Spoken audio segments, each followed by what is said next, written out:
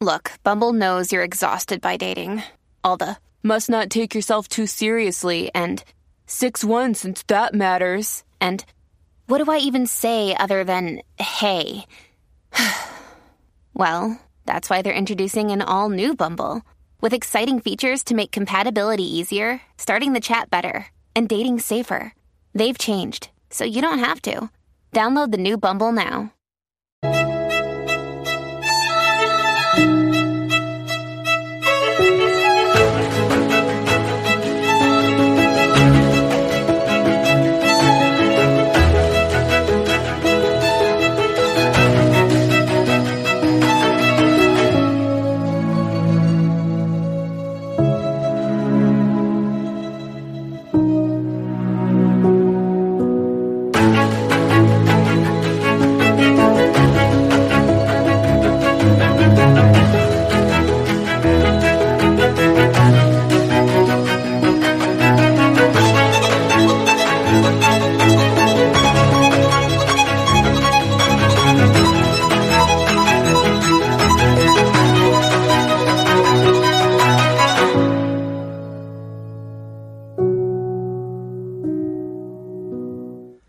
This has been something I've been wanting to do for a long time.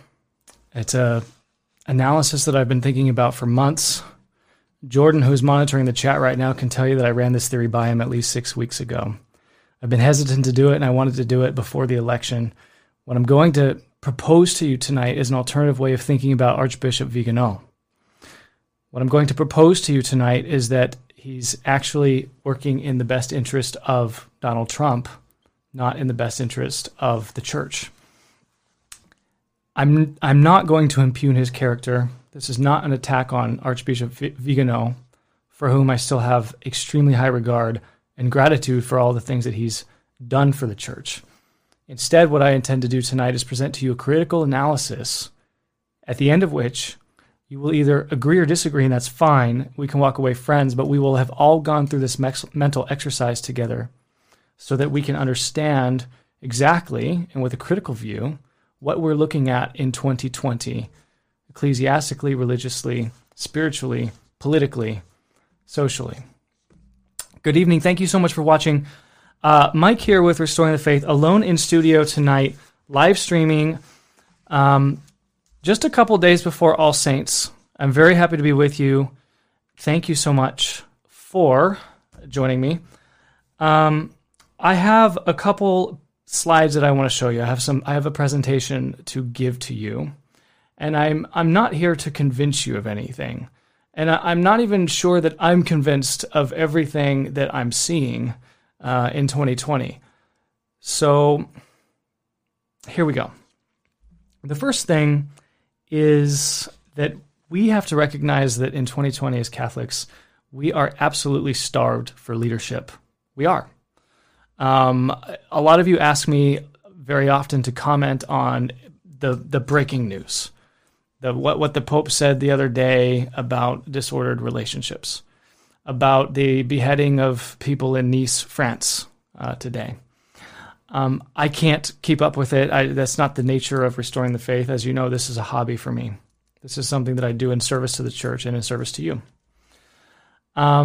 I have been wanting to talk to you one more time before the election. And I hope that this is a productive conversation. We are starved for leadership, and that is why I think so many people have coalesced around Archbishop Vigano. Now, this is just a smattering. I promise you this is a random smattering. I'm not trying to pick on anybody. But as you can see, every single major Catholic, conservative, Orthodox, or traditionalist platform has featured Archbishop Vigano. I've never once mentioned him on Restoring the Faith. I've not mentioned him in a live stream. I've not mentioned him in a podcast. I haven't gone there. You deserve to know what my thoughts are on it, since everyone else has already given you their thoughts. But as you can see, look, Dr. Marshall has spoken about him, Michael Matt, Steve Skojec at 1 Peter 5. Lots and lots of people. LifeSite News has gotten in on it. My question to you, though, is how much do we actually know about Archbishop Vigano? So that's where I would like to start today. And I'd like to actually just start by giving you a little bit of his biography, because I think a lot of people don't know that much about him. He's a very enigmatic figure. He's an enigma. He is a bishop, an archbishop, a career diplomat for the Vatican, who is in hiding. He's literally in hiding. He has spoken out against the Pope. He has done a great service for the church. He single-handedly exposed the Theodore McCarrick incident in his notorious 11-page dossier that he released in 2018. I will note, incidentally, that we are still waiting for the results of the McCarrick investigation 2 years later. We were promised the McCarrick report, and we have not received the McCarrick report. But the question is, who is Archbishop Vigano? Who is Archbishop Carlo Maria Vigano?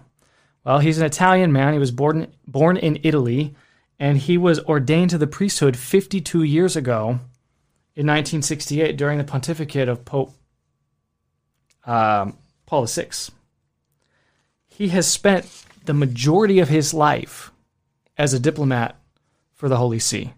He has served as a diplomat around the world. He's been in places like the United Kingdom. He was the apostolic nuncio, which is the top diplomat, like the, what are those called? The top diplomats.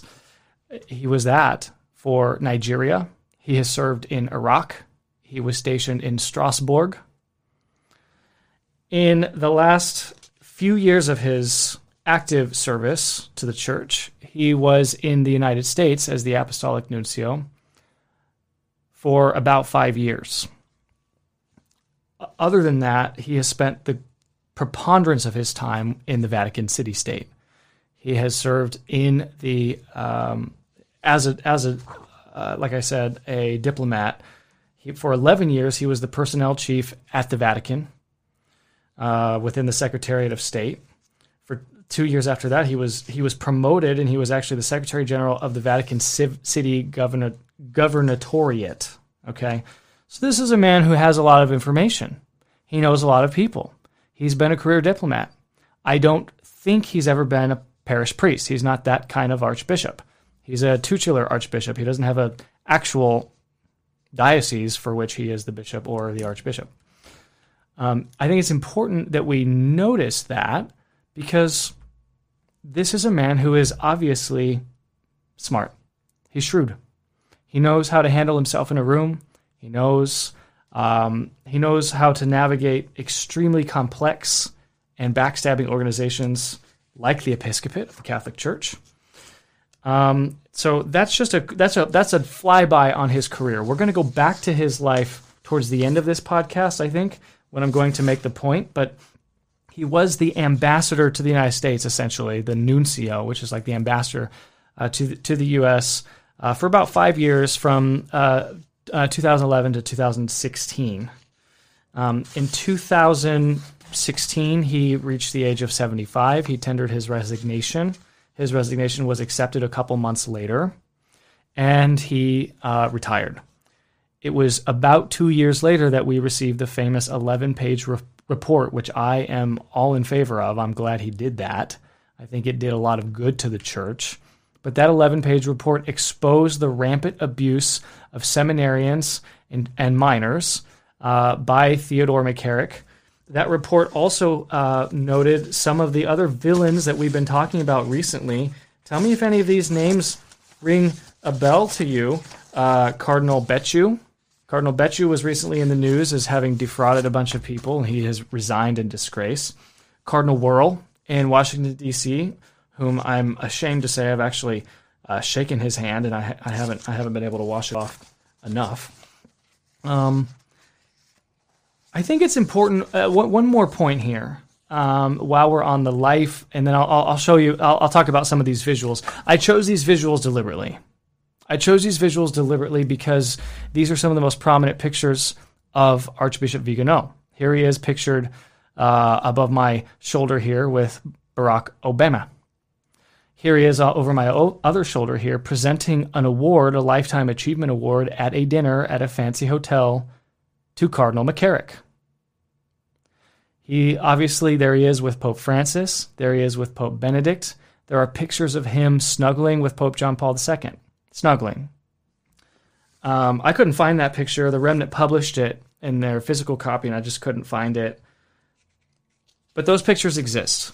I think I even once saw a picture of him as a priest with Pope Paul VI. So this is a man who knows people in important places. He knows people with power. Okay? That is who Archbishop Vigano is. You need to understand that if you're going to walk through this critical analysis that I'm giving you. Okay? So that's the first point. There are books being written about this man. His Excellency has captured our imagination. He is enigmatic, like I said. He is somebody that we are longing for. We are pining for a leader. He has said some incredibly true things. He receives the deference and the adulations from many. I could have populated this entire slide with various tweets or other social media postings from prominent people who support him, but this one from Father Dave Nix just caught my eye the other day. I think this was from yesterday, where he basically says, if you're not with him, you're against us. My question to you, though, is the following. If His Excellency is making himself available for in-person interviews, if he is available for books and for articles, if he is broadcasting messages and sending missives to various Catholic publications around the world, how are we supposed to interpret that in light of the fact that he told us in 2018 that he was hiding for his life? He's running for his life. Now, he actually told that to several people. Edward Penton, who reports for the National Catholic Register in 2018, reported that Archbishop Vigano is hiding for his life. He's running scared. That was reported widely. It was in the Washington Post. It was in NBC News. It was in the New York Times. It, of course, hit all the Catholic publications as well. And why wouldn't he be? Why wouldn't he be running for his life? Why wouldn't he be in fear that the Vatican City State, that the secret police there are going to look for him, are going to find him? So I looked it up. I wanted to make sure because I had this hunch. I said, I think that the Vatican is a member nation, state, so to speak, of the European Union. They do transact in the euro. They are in all things but name members of the European Union, but they do participate in a couple things that I thought were interesting. The first is that the Vatican is a member of Interpol. Interpol is like the combination of the CIA and the FBI counterterrorism unit, but it's for all of Europe. And sure enough, you can see over my shoulder, the Vatican City State is recognized as a member of Interpol. What does that mean? That means that if a man is truly wanted by the Vatican, then the entire counterintelligence and spying assets of Europe can be mobilized to find him. In other words, Archbishop Vigano is not hiding in a cone. Because if he were, he would be found. He would be found by European Interpol agents, by the Swiss police or somebody. So then I thought, okay, I wonder if he actually is on the most wanted list or their equivalent. Interpol's list of the most wanted people is called the Red List. It's listed here below. And I did a search for Vigano as a family name for a male of Italian nationality. And out of the thousands of people on this list, his name was not present. Okay, that's not surprising. I highly doubt that the Vatican would put him on the red list. There's probably a public red list and then there's a real red list. So I'm going to believe His Excellency that he is hiding for his life, that the Vatican is looking for him, and therefore that the assets of Interpol are being used to track him down. Okay?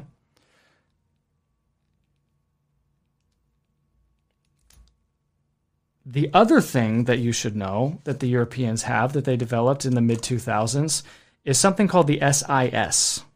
And what the SIS is this map next to me. And the map is bigger than the EU. The map encompasses a lot of the EU nations and some others. And it is a centralized intelligence gathering database network, which means it's sort of like the NSA. Now, the NSA knows that I was going to do this podcast because they've heard me talking about it with my friends for weeks. The NSA knows that I have a complicated view of Archbishop Vigano because they've been listening to me, just like the SIS grid can listen to anybody in Europe. So, my question to you, ladies and gentlemen, is there are only two possibilities here. Okay? Either His Excellency is in hiding because the Vatican is looking for him because they are going to bring him to justice because he has committed, supposedly, by their standards, ecclesiastical crimes in speaking out against the Pope and revealing privileged information. He has broken some laws. Either he's in hiding because they're looking for him, or he wants you to think that he's in hiding, and he's not really in hiding. And no one's really looking for him.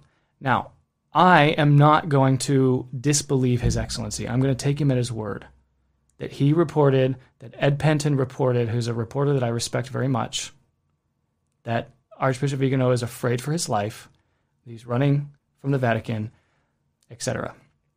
If you follow that train of thought, and if you think that Interpol is going to get you, and if you think that essentially the secret police of Europe are potentially tapping your phones, potentially looking for a digital signature with this SIS system that can probably do what NSA can do around the world, then you're going to be extremely careful with what you do. You're not going to give in-person interviews. You're not going to be showing up in Munich, standing next to Michael Matt and John Henry Weston. So there's that. Okay, on to the next slide. Who is Steve Bannon, and how does this whole thing play out? Well, I need to give you an introduction to Steve Bannon, and then you'll understand why I'm talking about him. Steve Bannon has been in the news lately. He's been in the news a lot lately. Steve Bannon was the former chief of staff of the White House. He's the architect of the Trump campaign. But even more than that, he's one of the most well-connected people in the world. He is somebody who used to run Breitbart News. We all know about Breitbart. He's somebody who was at Goldman Sachs on Wall Street. He was a top-level investment banker. He was a film producer. He's a naval officer. You could say that he's a triple threat and then some. Steve Bannon is a very smart man, very shrewd man. He was the chief of staff of the White House, and he departed the White House in 2017 after the Charlottesville riots. Supposedly, he was the person who put the words in Trump's mouth when Trump said that there were good people on all sides.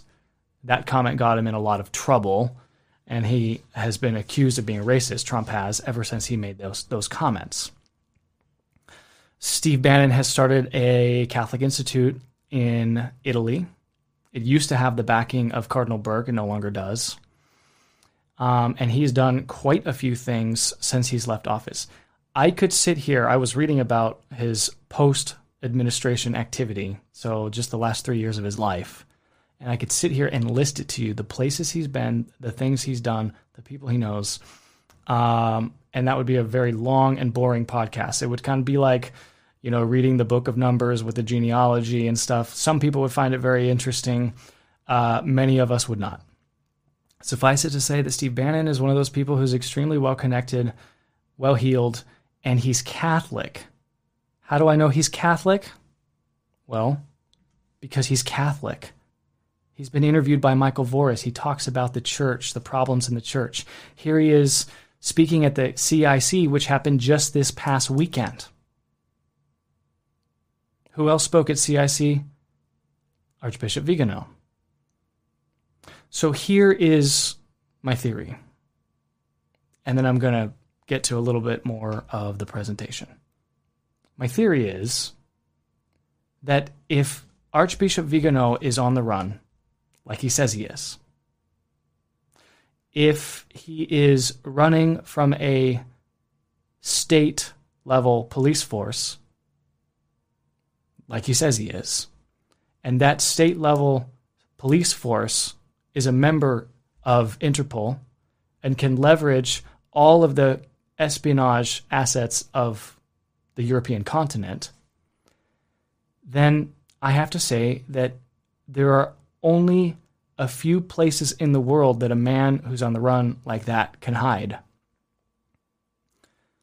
And he can only do so with the assistance, in my opinion, of a superpower. It is only a superpower who can hide somebody who is wanted by the European Union, right? I mean, tell me where I'm wrong here. And again, Jordan's going to be collecting up 3 or 4 questions, and I'm going to answer a couple objectives here. And at the end, I'm going to give you the so what in terms of how I look at this information. But I look at this information and I say, okay, it's more likely than not that he's telling the truth.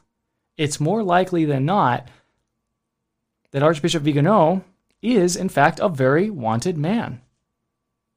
And it's more likely than not that because of the things he's exposed, the financial corruption in the Vatican Bank being number one, and the moral corruption amongst the episcopacy, number 2, that a lot of people will not hesitate to arrest him. Do you think that Macron in France, who just today shut down all the churches in France, do you think that he would hesitate in arresting Archbishop Vigano? Do you think that Her Majesty's secret police, who have gone into stage 4 lockdown, especially in Wales and Ireland, do you think that she would hesitate? They would hesitate in arresting Archbishop Vigano? They know who he is. He was one of the top diplomats for the Vatican around the world. 52 years a career diplomat. They know who he is. He was the second-ranking official in terms of the assistance to the Pope at one point in his life for a couple years when he was in Vatican City. So they know who he is. Do you think that these people would hesitate? So my contention is that he's being hid or protected by the United States. Now, why would Bannon do it? Why would Bannon do it? Okay, that is the question that I think a lot of you are asking. That's the key question that you have. And this is, I think, the crux of where the logic leads us. Steve Bannon, to say that Steve Bannon, he was arrested on a boat this past summer on a yacht.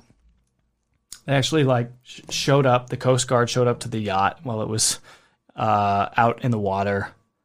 And there were a bunch of rich people on there, connected people, important people. We don't actually know who all was on the yacht. But we know Bannon was on the yacht, and he was arrested.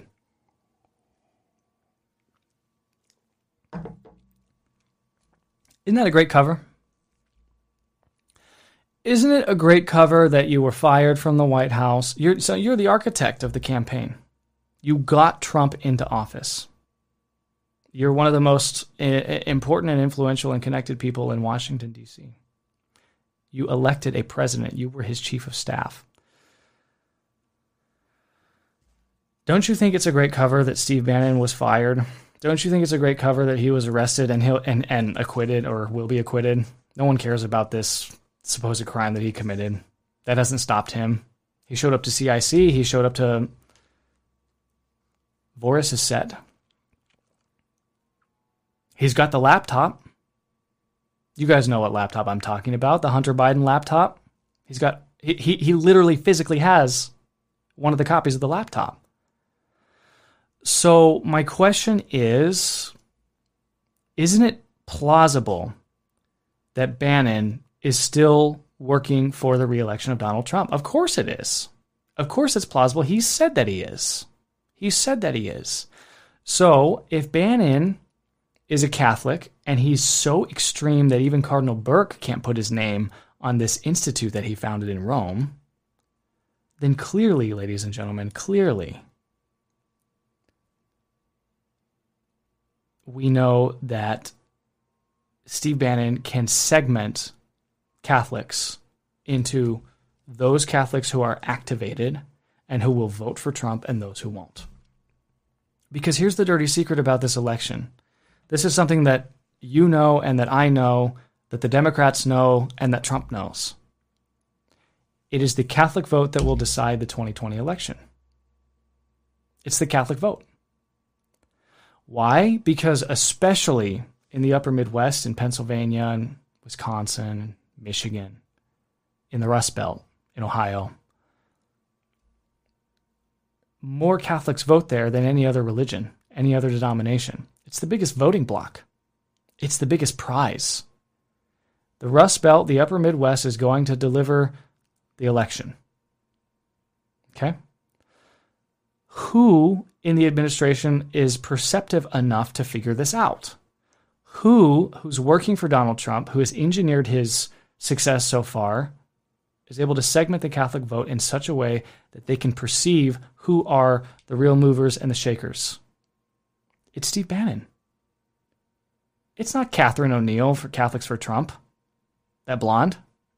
Trust me, if you've watched her for 5 seconds online, you know that she doesn't get it, okay? We're talking about somebody who is shrewd and cunning, who can segment the Catholic vote.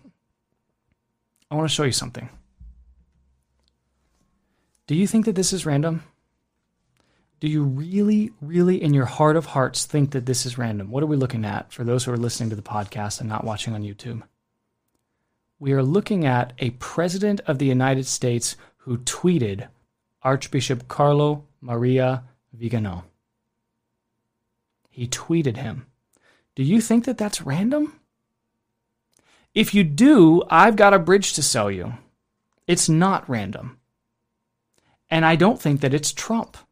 I don't think that Trump, while he's a smart man and sophisticated and shrewd and potentially part of the New World Order, I don't think that he is going to be the guy to figure out that I'm going to align myself with an archbishop who's in hiding, in retirement. I don't think he's going to figure that out. I think it was Bannon who figured that out. And I think it was Bannon who recognized that the Taylor Marshall faction of the Catholic Church, and I say that with all due respect, I really do admire Dr. Marshall. I read his books. I watch his podcasts. I keep up with him. I would consider us to be friends. I've corresponded with him in multiple mediums. I've shaken his hand twice, once in 2013 and once in 2018. So, no disrespect to Dr. Marshall. But Taylor Marshall gets tweeted by the President of the United States? Taylor Marshall gets tweeted by the President. Archbishop Vigano gets tweeted by the President. Even the Atlantic has figured out that there is a connection between Taylor Marshall Catholics, Archbishop Vigano, and Donald Trump. This is an excerpt from one of their articles recently. I'm not making this up. If the left can see it, we need to see it as well. And there are conclusions that we have to draw from all this, right? Now look, I know that there are a lot of comments out there, and I have asked that Jordan cull the comments, and I'm going to answer questions at the end of this podcast, but only the best 3, because we don't want this to go on for hours and hours. But that, ladies and gentlemen, is pretty much what we need to know. Now, I want to get into just a little bit of what Archbishop Vigano has said that just rings false to me. And again, I'm not here to impugn His Excellency. I am not here to say that, look, he's doing anything nefarious. I am here to simply ask the question of, hey, what does the publicly available information demonstrate to us? Can we critically examine the situation that we're in 2020? And be better Catholics for it. Okay? So wait for my conclusion before you write me off, before you write this video off, before you think I'm saying what I'm not saying. Hear me out. Okay? First point. In terms of what Archbishop Vigano has said, I want to zoom in on something that he said at the Catholic Identity Conference. And he starts talking about the very apocalyptically, very end of times, very much that theme rings true in 2020, doesn't it? Doesn't 2020 seem like a weird year? I mean, that's an understatement, isn't it? It's perhaps one of the understatements of the year. 2020 is a weird year. Got a lot going on. Cities are burning. Riots, looting. A plague. Lockdowns. No mass for Easter. The high feast of the liturgical year. Shutdown is happening again. Second shutdown is happening again. It seems like we are fulfilling something, doesn't it? Doesn't it feel that way? And Archbishop Vigano says it. He says it. He appeals to the apocalyptic themes of 2020. But what he says, what he actually says, is that is very confusing. It's very confusing because he talks about Donald Trump and the re-election of Trump in apocalyptic terms and in a way that approaches what I would say is improper. I think it's improper.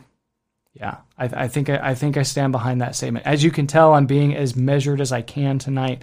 I want to only say what I can 100% stand behind because the stakes are high and this is a very important topic and you've asked me to talk about it and I've been waiting until closer to the election to talk about all of this. And Archbishop Vigano has been in the news quite a bit the last week. I was going to do this podcast last week, in fact, and then I saw that he was going to be presenting at CIC, and I wanted to wait and see what he said. So this is what he said. This is an excerpt of what he said, and he's talking about the fact that the church is in partial eclipse. Okay, all right. Now I watched Taylor Marshall's podcast. He did it yesterday, but I watched it this morning, and he had Matt Gaspers on with Catholic Family News, and they were breaking down this particular statement. Okay. And I can tell my moderators are doing a really good job in the live chat, and we're going to get a lot of comments after this.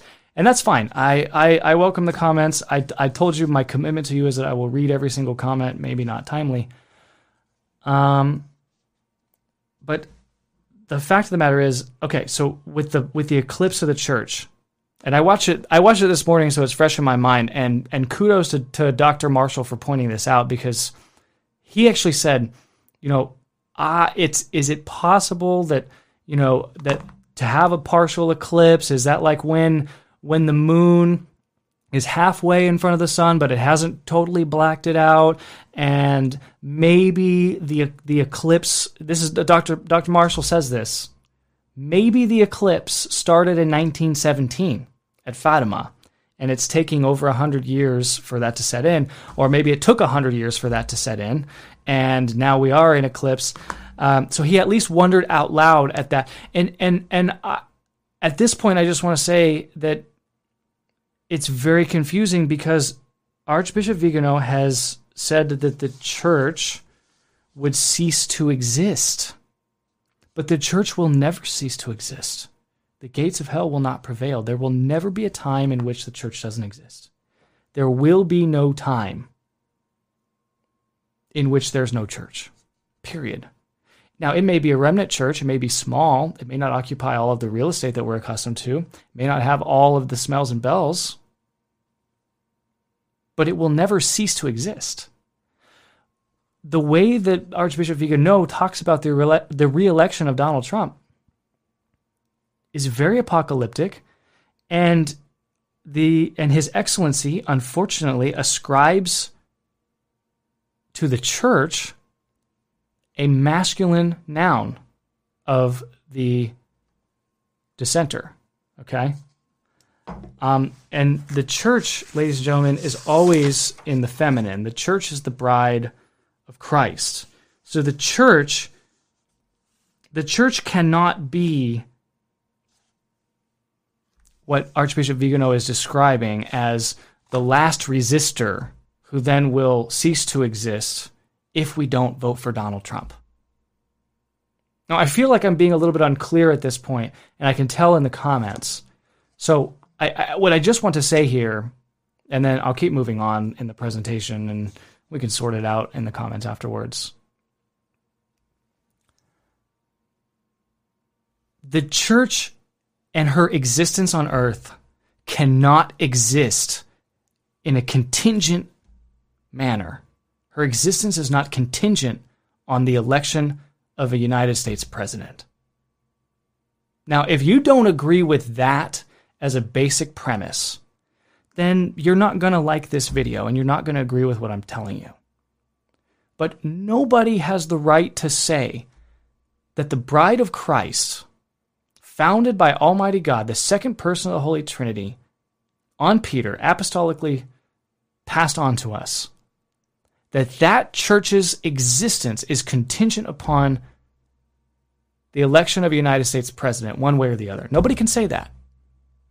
And anybody who does say that, unfortunately, has misspoken to say it generally, to say it as charitably as possible. And I think that has happened. I think that we have witnessed that. And this isn't the only example, ladies and gentlemen. I'm going to just click off for a second of, I don't have any more slides in terms of what His Excellency has said, but many of you are aware that he wrote a glowing letter to President Trump, an open letter in which he describes the children of light versus the children of darkness. And he places Mr. Trump in the children of light and not in the children of darkness. Now, I have complicated views on that as well, and I don't want to get into it, but suffice it to say that funding to Planned Parenthood hasn't stopped under this president. It's gone up. That the lockdowns and the canceling of the church and the canceling of Easter have gone up. That the surveillance state, that the bioterrorist state has increased. The power of the federal government has increased. Federal spending has increased. Our dependency on debt has gone up. Our financial security has gone down. Now, lots of good things have happened under President Trump. Lots of good things. And here's the thing. We know that we can't vote for Biden. Can't do it. Cannot do it. That's another foundational premise. If you don't agree with that, I'm sorry, you're not Catholic. I agree with Father Altman. If you think that a Catholic can vote for Biden, you're not Catholic. Do you know how many Catholics are going to vote for Biden? 0. 0 Catholics are going to vote for Biden. So don't say that I'm advocating for Biden. I'm just telling you that the world is more complex.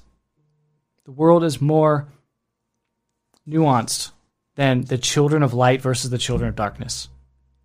I would like to think that I am one of the children of light. But I also have an Irish temper, a foul mouth, and I fall into grave sins all the time.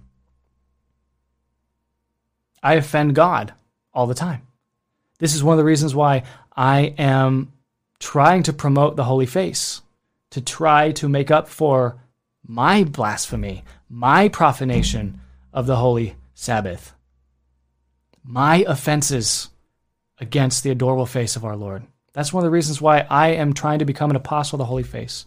For me, to blot out the ugliness that is on my face. So I wouldn't even consider myself to be in the children of light. How can we consider Donald Trump to be in the children of light? The other thing, and this is just a casual example. Obviously, I didn't prepare a comprehensive list of all the things that His Excellency has said in glowing review of Donald Trump. But if you ever read that prayer that he composed, if you have read the prayer that he composed for the President of the United States, try reading it without envisioning screaming eagles and fireworks behind you and July 4th celebrations. Guys, that's Americanism. That's Americanism. We, as faithful Catholics, faithful to the magisterium of the Catholic Church, we know that a representative democracy is not even the ideal form of government. Christ, we just had the feast of Christ the King. It was on Sunday. I actually, in an ideal world, I would have got this out to you on Sunday, on the feast of Christ the King. If Christ is king, then that is the order of the universe. Monarchy, kingship. He's not president of presidents. He's not senator of senators. He's not prime minister of prime ministers. He's king of kings. Okay? So this prayer for the president is, anyway, it's disturbing. And I'm sorry. I don't want to point that out. I don't want to be the one to point that out. All right, let me give you my conclusion, my concluding thoughts. I'm going to answer a few objections that I think you'll have. Actually, let's flip that. I'll answer a couple objections now. I'll give you my concluding thoughts. I'll ask Jordan to start looking for the best questions.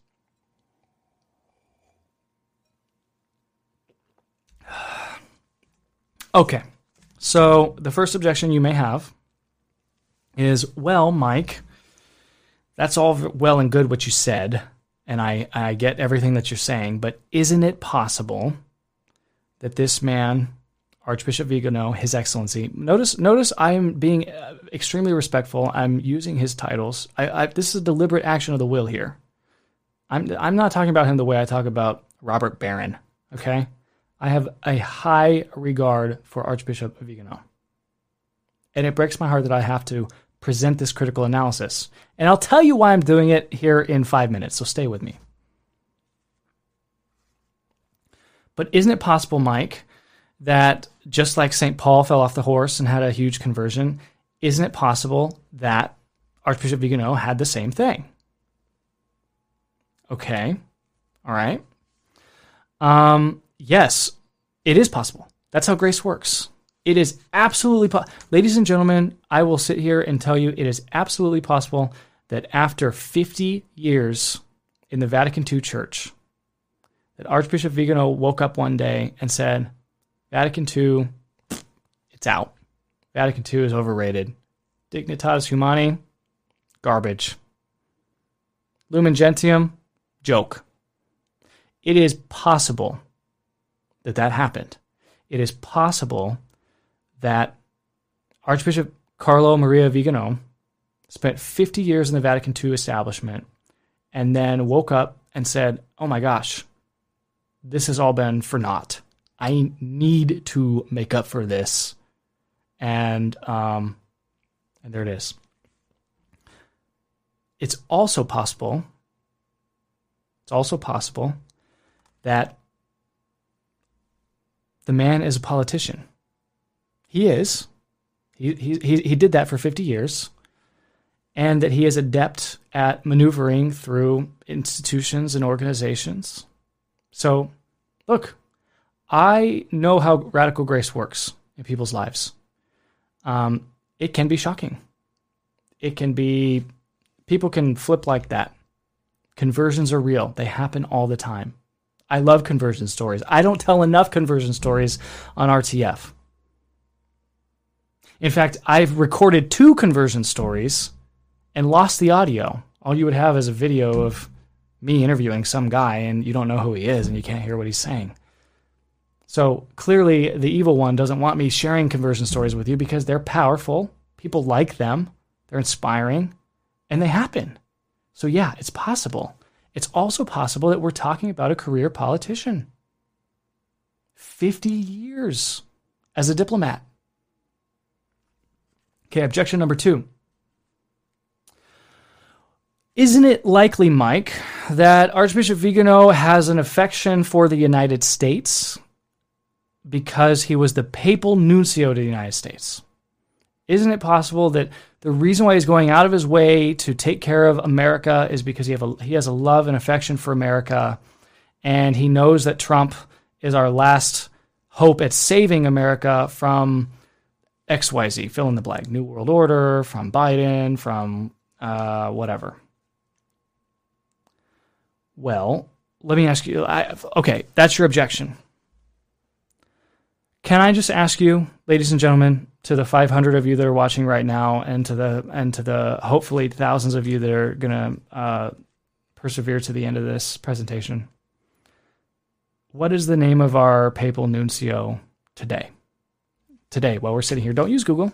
Don't look at your phone. Don't look at your supercomputers. What is his name? Do you know his name?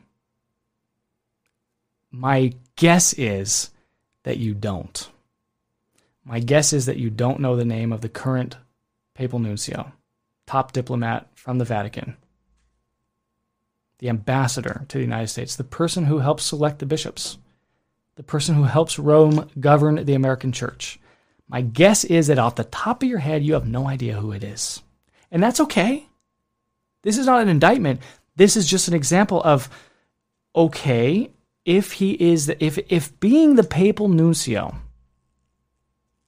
to the United States was the most important job that His Excellency ever had, then maybe the theory holds up.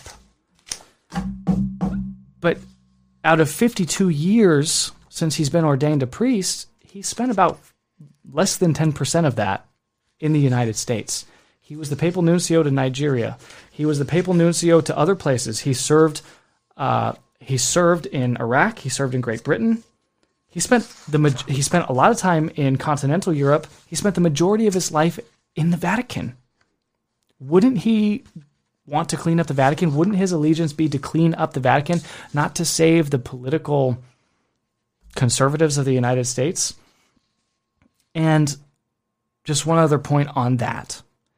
If being the papal nuncio to the United States was so important to him, why did he fight it so much? You can even go to Wikipedia.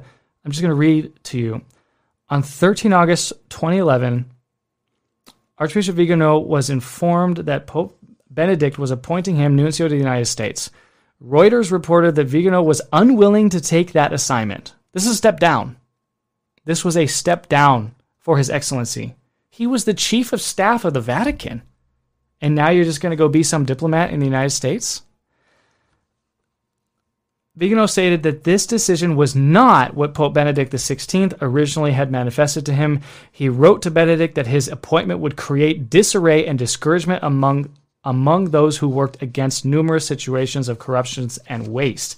So he was onto something. He was exposing corruption, banking corruption, financial mismanagement in the Vatican, and they wanted him sent away, so they sent him to be the nuncio of the United States. So if your objection to me is that he, in those 5 years, developed such an affinity for the United States that he forgot about cleaning up the church, that he forgot about the Vatican banking scandal and all of that, then I find that I would just ask you to consider how likely that is that 5 out of 52 years of his priesthood were spent here in the United States, and that is the most meaningful and impactful and important thing he ever did, when at the time of his appointment, he considered it to be a step down in being fired. Okay, number 3, third objection. Okay, Mike, you got your tinfoil hat on. I got my tinfoil hat on too. Okay? So check it out. Archbishop Vigano has been plotting this for a long time. He's been deep undercover. He, in fact, wanted to expose the deep church. By the way, I coined deep church. I said deep church 2 months ago when I told you that there would be a second lockdown, which is now happening, and everyone said I was crazy. I coined deep church, but whatever, that's fine. He wanted to expose the deep church. So he stayed underground the whole time because he was going to collect secrets and dirt on all the Lavender Mafia and the financial mismanagement and the modernists and the Freemasons and all of those people. Okay? That's okay. Let's say that's your theory. Well, I would just counter with a couple questions. And again, I'm not trying to convince you, and I'm not trying to shoot down your theory. Wait till I get to my conclusion. Just hang with me. First of all, if that is true, let's say that's true. Let's say that you are right. Archbishop Vigano has been undercover, an agent for tradition for, let's say, 30 years, 20 years, a long time.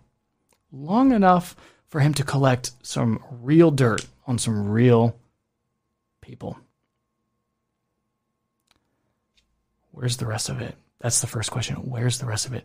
The only thing we've seen is the 11-page memo. That's really the only, ladies and gentlemen, that is the only definitive thing that His Excellency has. And look, if I do anything of that magnitude in my life, I'm hanging my hat on it. So don't misunderstand me. When I say that's the only thing that he's done, I don't mean to minimize it. It's a staggering achievement that he took down Cardinal McCarrick, one of the biggest predators to have ever worn the collar. So I applaud him for doing that. So don't misunderstand me when I say if that's the only thing that he's done. But think about all of the missives that we get, and I've been calling them V-drops. You know the letter that comes after P? I'm not going to say the letter because YouTube's doing a big, they're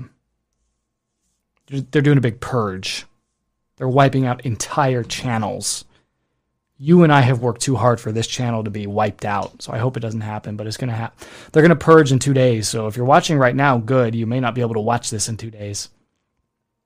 But the letter that comes after P or R, S-T-U-V, W-X, whatever, you know what letter I'm talking about.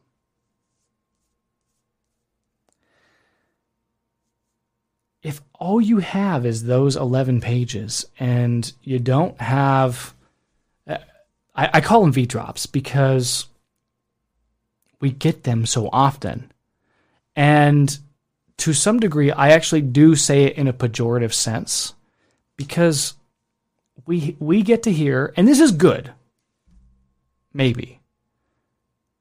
It's good that we have an archbishop who is willing to speak the truth. It's good that we have an archbishop who is willing to say the tough things. Are there problems with the documents of Vatican II? Of course there are. In 2020, if you're still asking that question, you really need to get off even this YouTube channel. Go hit the books. Get off YouTube. Get off social. Okay? In 2020, if you don't know that there are insanely big problems with the documents of Vatican II, then you need to just go read them. Okay? So it's good that he's saying that. He talks about Pope Benedict XVI, for example. He says that he's being abused. He says that that he's being held captive. We've never heard him follow up on that. He talks about the third secret of Fatima. I don't think we've actually heard the full third secret of Fatima. I don't think you think that we've heard the full third secret of Fatima. But my question, ladies and gentlemen, and this is in response to objection number 3, is Archbishop Vigano, does he know what the third secret of Fatima is? Has he read it? Does he know anybody who has read it? Because he's talking about it, and he's causing other people to do podcasts about it. Look at V-Mania, that's the title of this slide for me anyway. I think one of these images is about the third secret. Yeah, on the bottom of the screen. The third secret was never revealed. That's what he says. But guys, he doesn't actually reveal what that third secret is. He doesn't give you a clue of what it is. He didn't read what it is. He doesn't know anyone who's read it. Or he probably does. He knows the popes, and presumably the popes have read it. Or at least we know John 23 read it. I don't know if he knew John 23. John 23 died before he was ordained, so maybe he met him as a seminarian. Who knows? The point is, if you're telling me that Archbishop Vigano was deep undercover, deep underground for so long, and he was able to collect all this cachet of information, my response is, what else is there? You gave us McCarrick. You gave us McCarrick in 2018. Now you're commenting about.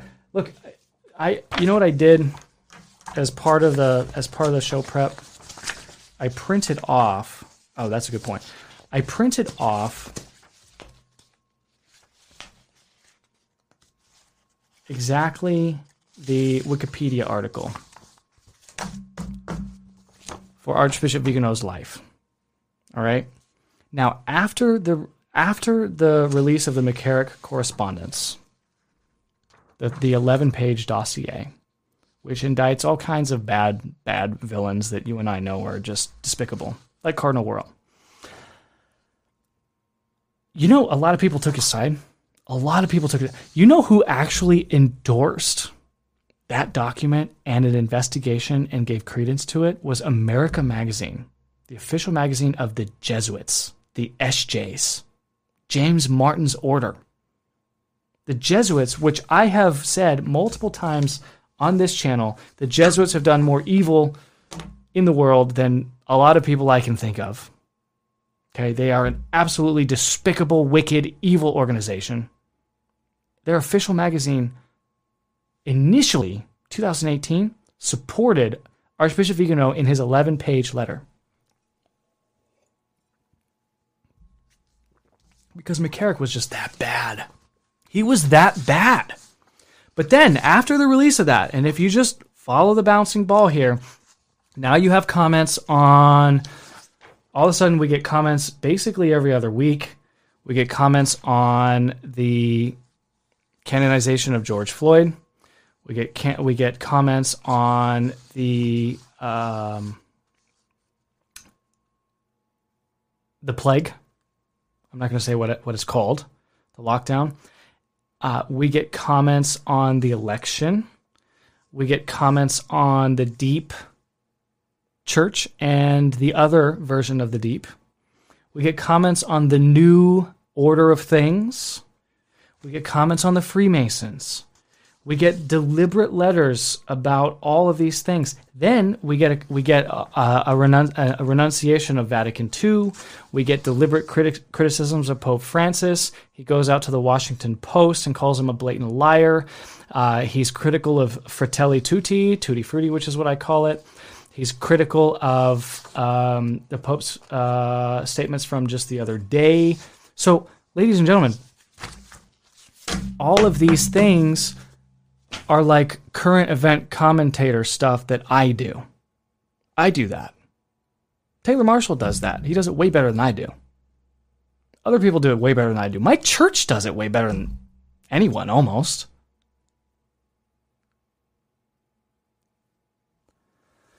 So my point is that if your objection is that he's going to unload this cachet of incredibly important stuff, besides the McCarrick report, and besides his leaked letters early on in 2011, I think, of the banking scandal underneath Benedict, we haven't heard anything new. We've heard reactions to current events. We've heard reactions to current events. And then finally, I just want to say one other thing on this theory. If you tell me Archbishop Vigano has been undercover for a long time, he's been trying to collect all this information from all these people. Okay, well, consider the fact that And sorry, I keep getting distracted with the comments. Some of the comments are really interesting. They're just catching my eye. Consider cultural implications. Every organization has a culture. When I was in the Marine Corps, there was a certain expectation. You behaved a certain way, your family was a certain way, and you agreed with certain values. And to the extent that you demonstrated yourself to be out of step with the values of that organization, you are suspect. And if you're suspect, you are outside of the circle. And if you're outside of the circle of trust, and C.S. Lewis talks about this brilliantly. If you can find it,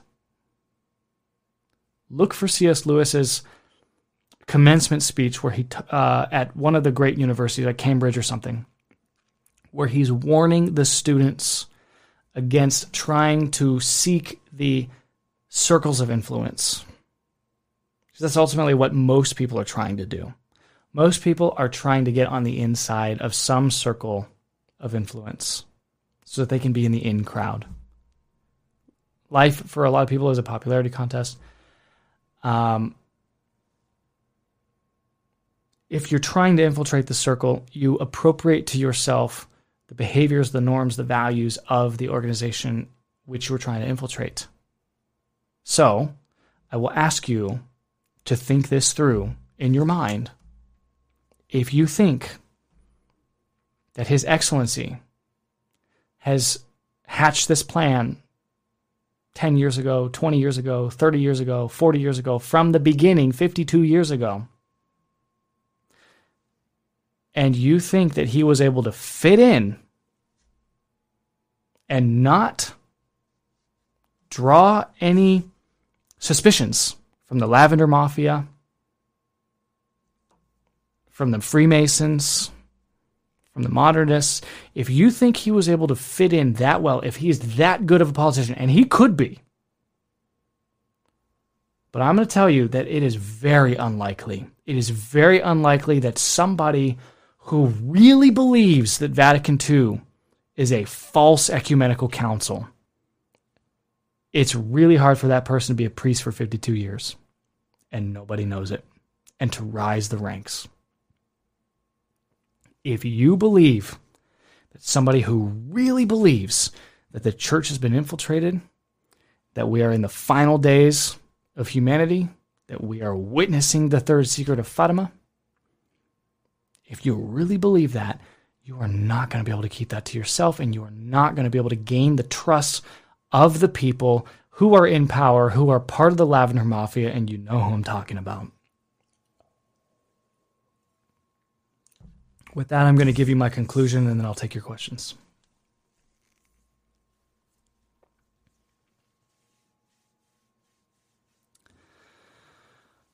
Okay. First, the point of this video, as I told you in the beginning, is not to impugn the character of an archbishop. The point of this video is to cause you to go down this thought experiment with me, to wonder. Because we don't wonder anymore. We need to wonder. I'm reading a book about wonder. It's called Iris Exiled, if you can find it. It's very expensive because it's hard to find. It's a look at the word wonder. We need to wonder at what is being presented to us in 2020. Okay? And I wonder whether or not anything that I see, anything that is presented to me is true. Because I know that there is an objective truth, and that it is my job to conform my mind to that objective truth, to reality. That's what I need to do. That's my job. My job is to live in accordance with the truth. Doesn't it seem like there's so much fake news? So much fakeness. Doesn't it seem like you can't trust anybody? So that's one of the first things. We are fundamentally alone We are. And the Russian bots at YouTube tell me that my audience is predominantly male, and I'm not surprised by that. So I want to speak to the men right now. If you are a man and you are watching or you are listening,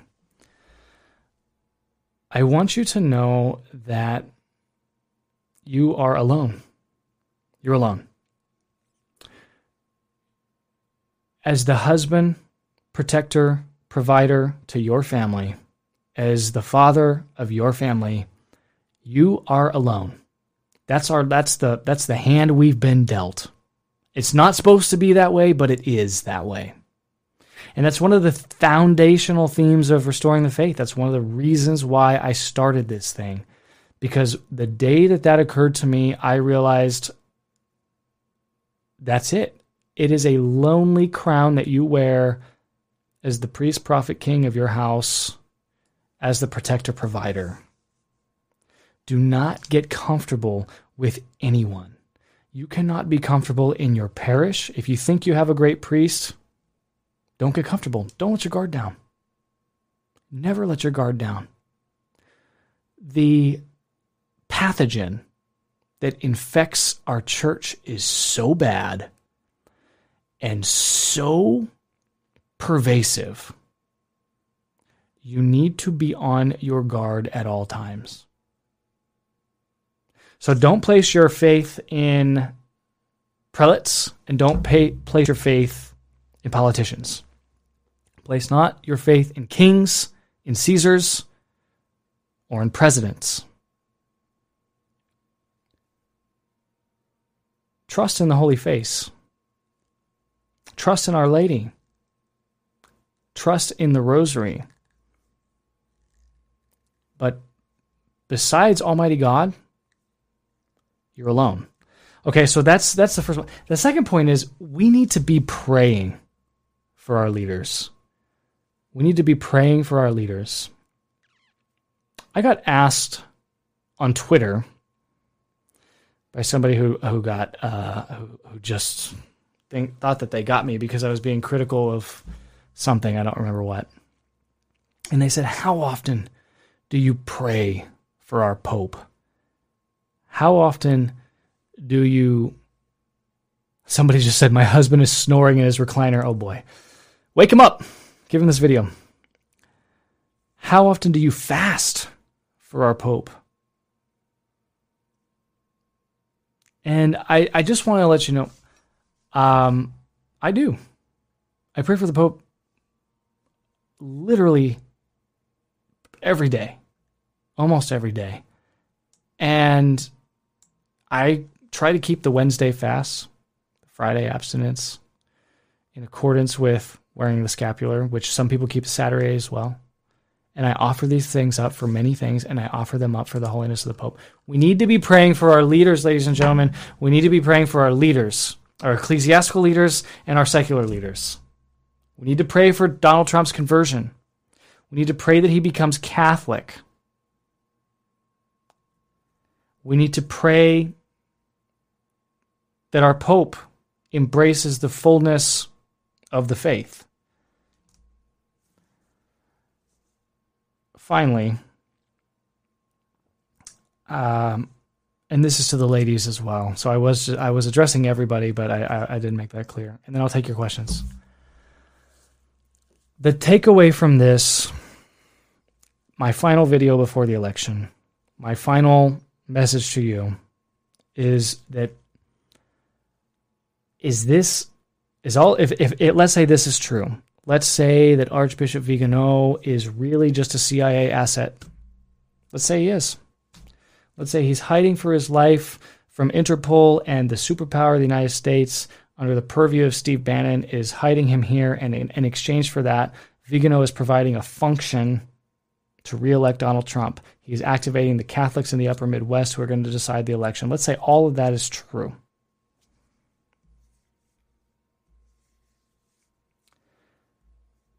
I think that you should still discharge your duties in terms of who you vote for, how you vote, in accordance with your conscience. And the fact of the matter is, you cannot vote for Joe Biden. You can't. Even if Carlo Maria Vigano is a CIA asset and Steve Bannon is running him and he is being used to elect Donald Trump, that does not mean that you can vote for Joe Biden.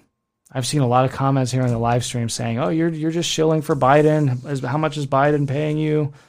Are you on the Biden campaign? No, never. Some of you are going to look at this fact pattern and say, I don't know what to do. And you know what? That's okay. That's okay. You have some time to figure it out. Take it to prayer. Talk to your spiritual director if you have one. Biden cannot be the president of the United States.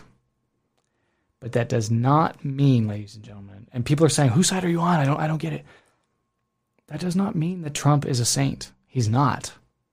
You know who's a saint, who is a head of state, the most recent head of state who's a saint? Blessed Karl von Habsburg of Austria.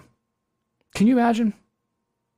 Can you imagine if we had a head of state who was a military man who personally led campaigns in battle and who was also in heaven after his death?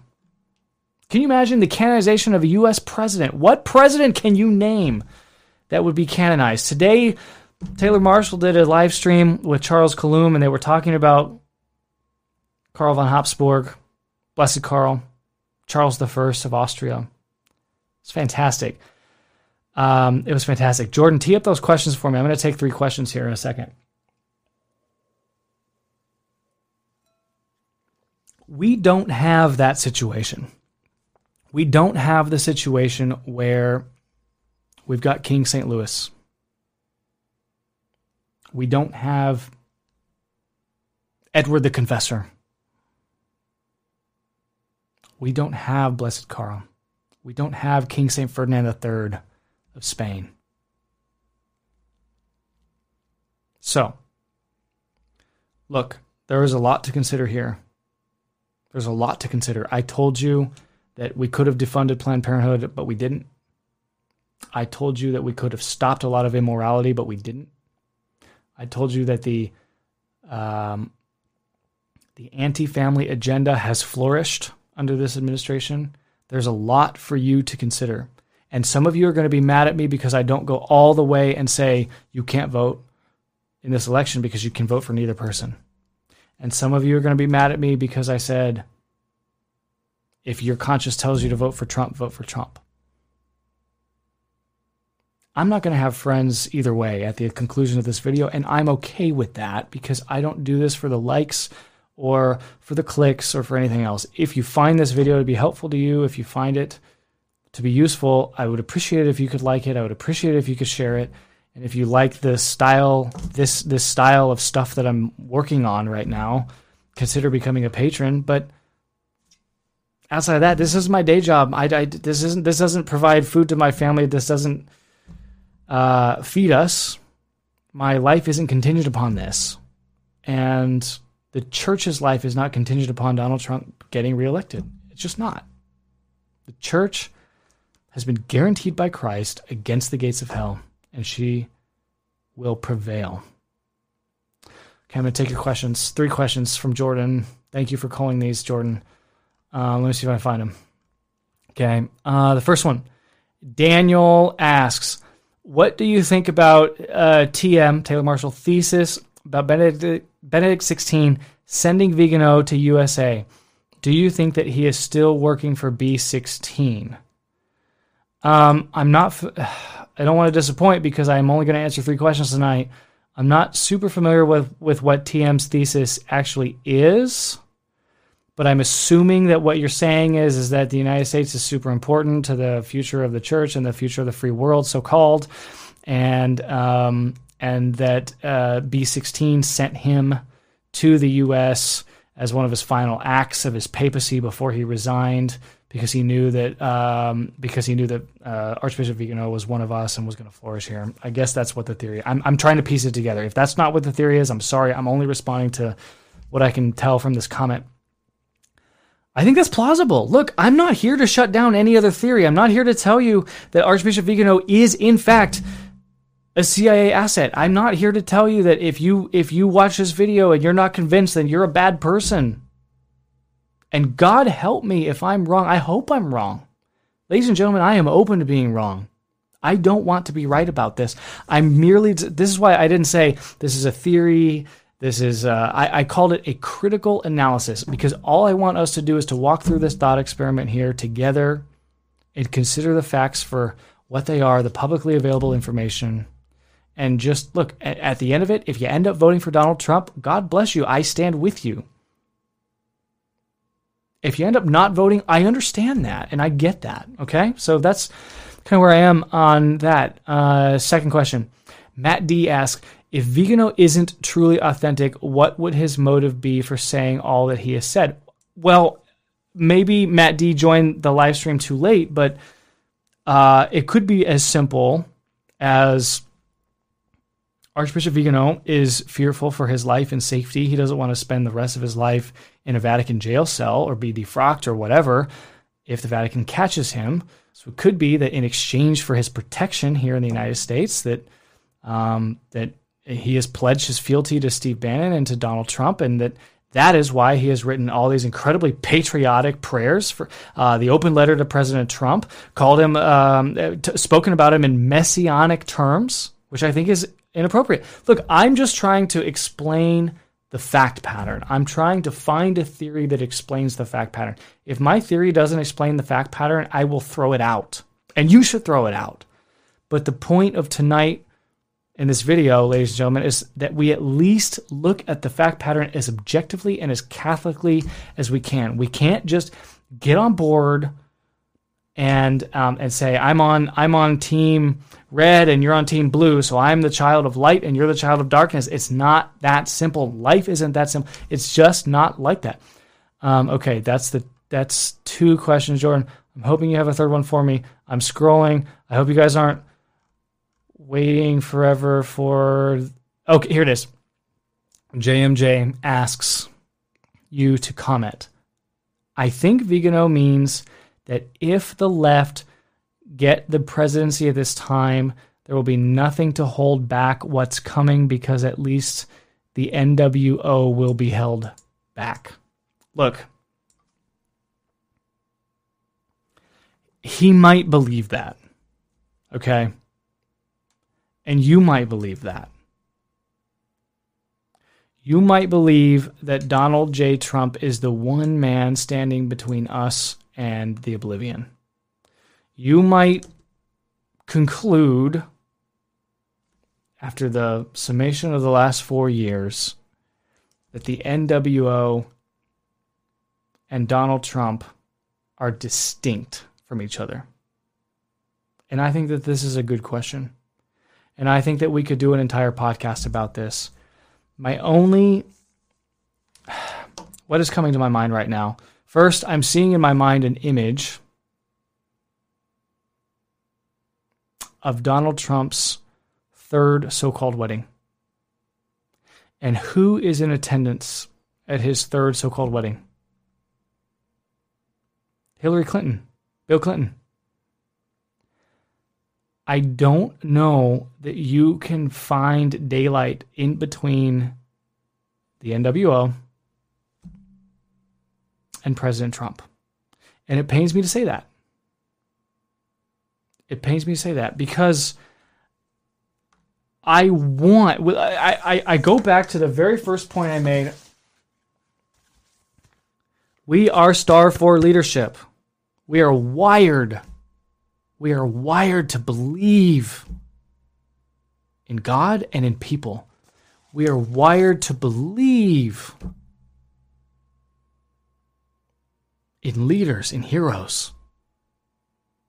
In fact, the very first video podcast that Joe and I ever did, and I think we did it live on Facebook once we got the camera, was about heroes.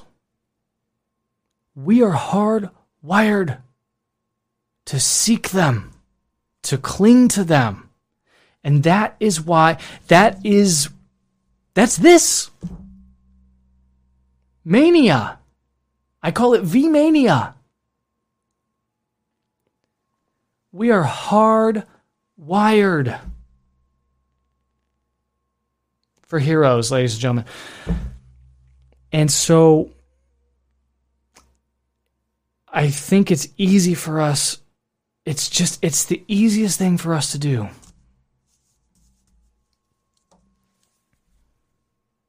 To hope that Trump opposes the NWO. He had Epstein at his wedding. There are pictures of him with him. I'm not saying that Trump partook. He's not in any of the flight logs, thanks be to God. But all these people that said that he was going to go after the cabal, and I got really excited about this back in March. During the lockdowns, I thought, oh, he's going to get Tom Hanks. Did he? Did he? Did he get the cabal? You look at any of the objective facts, ladies and gentlemen, any of the statistics, funding to Planned Parenthood has gone up.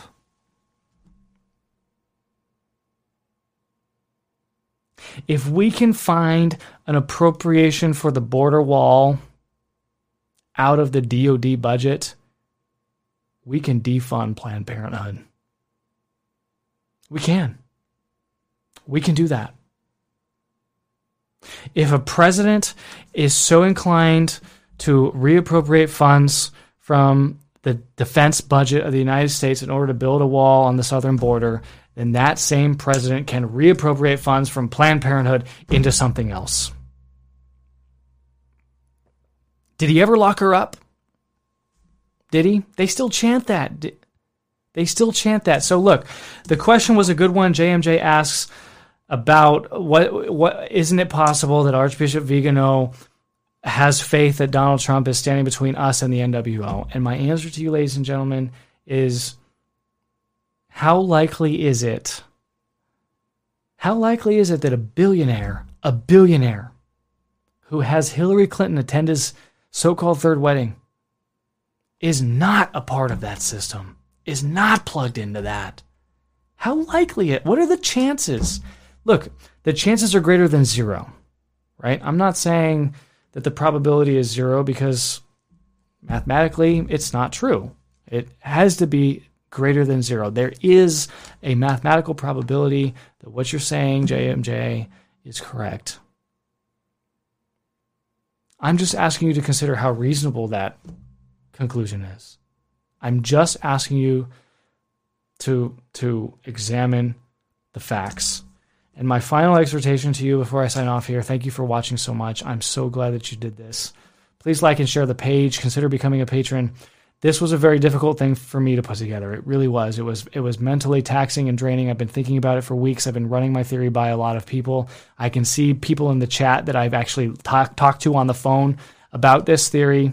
I presented it to people in their living rooms. I've really been struggling with this. And I hope that you find some value in this video. And I hope that this helps you view the 2020 election through the lens of a Catholic, that the Catholic Church does not depend on the election of 2020, that her existence does not depend on the outcome of a U.S. presidential election, that the gates of hell will not prevail against the Catholic Church. But my final exhortation to you is something that we were told in the Marine Corps. Something that we had to inculcate into ourselves. You need to become comfortable being uncomfortable. Do not get comfortable wherever you are. Do not get comfortable living in the city that you're living in. Don't get comfortable with your parish. Don't get comfortable with your friends. My wife told me a perfect example of this right before I started this, because I was running this whole thing by her and I really wanted to choose my words carefully and I wanted to deliver the right message. I hope I've done that. God forgive me if I haven't. And God, please forgive me if I'm wrong about everything that I've told you. But one example, one specific example. In my city, a lot of the traditional men from the fraternity parish and the institute parish and the indult masses and the society parish, all 4 ecumenical groups get together. And every Saturday we pray the rosary in front of the police station for our city. We want to demonstrate to those men in blue that we support them in putting down these riots and these lootings and the spike in violent crime that we're seeing as a result of all of this stuff. And you and I know exactly what's going on. You and I know who's funding it. You and I know which corrupt ideology is behind it. I'm not going to name those things because I told you the YouTube purge is coming on the 31st. But there's a caveat, because nothing is simple in life. Nothing is simple in life. Those same men in blue that I support in putting down these riots, that I support in keeping our families safe, those same men in blue, one of which is my next door neighbor, they'll be the ones knocking on your door administering the vaccine. Those men will be the ones asking you why you're not wearing your muzzle. Those are the same men who are going to be your tormentors. So in the one sense, ladies and gentlemen, this is why we have to be wise as serpents and innocent as doves. We have to be tactical and we have to be shrewd, and it all falls under the cardinal virtue of prudence. Those men who are our protectors today will be our tormentors tomorrow. So we pray the rosary, at least I do, not only for their protection in battle against you-know-who, the cultists surrounding St. George Floyd, but I also pray for their souls that they not execute the unlawful orders which will be given to them, in my view, regardless of who wins. Regardless of who wins. Because even Trump, spoken about in messianic terms by Archbishop Vigano, has said that he will use the National Guard to distribute the vaccine. Ladies and gentlemen, FedEx works.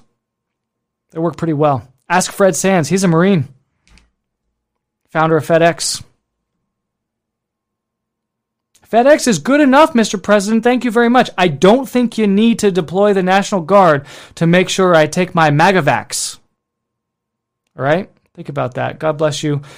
Thank you so much for joining this live stream.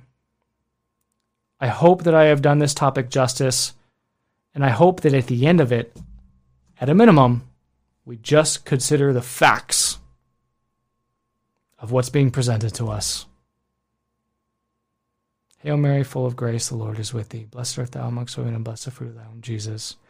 Holy Mary, Mother of God, pray for us sinners now and at the hour of our death. Amen. In nomine Patris et Filii Spiritus Sancti. Amen. Thank you. God bless you. Good night.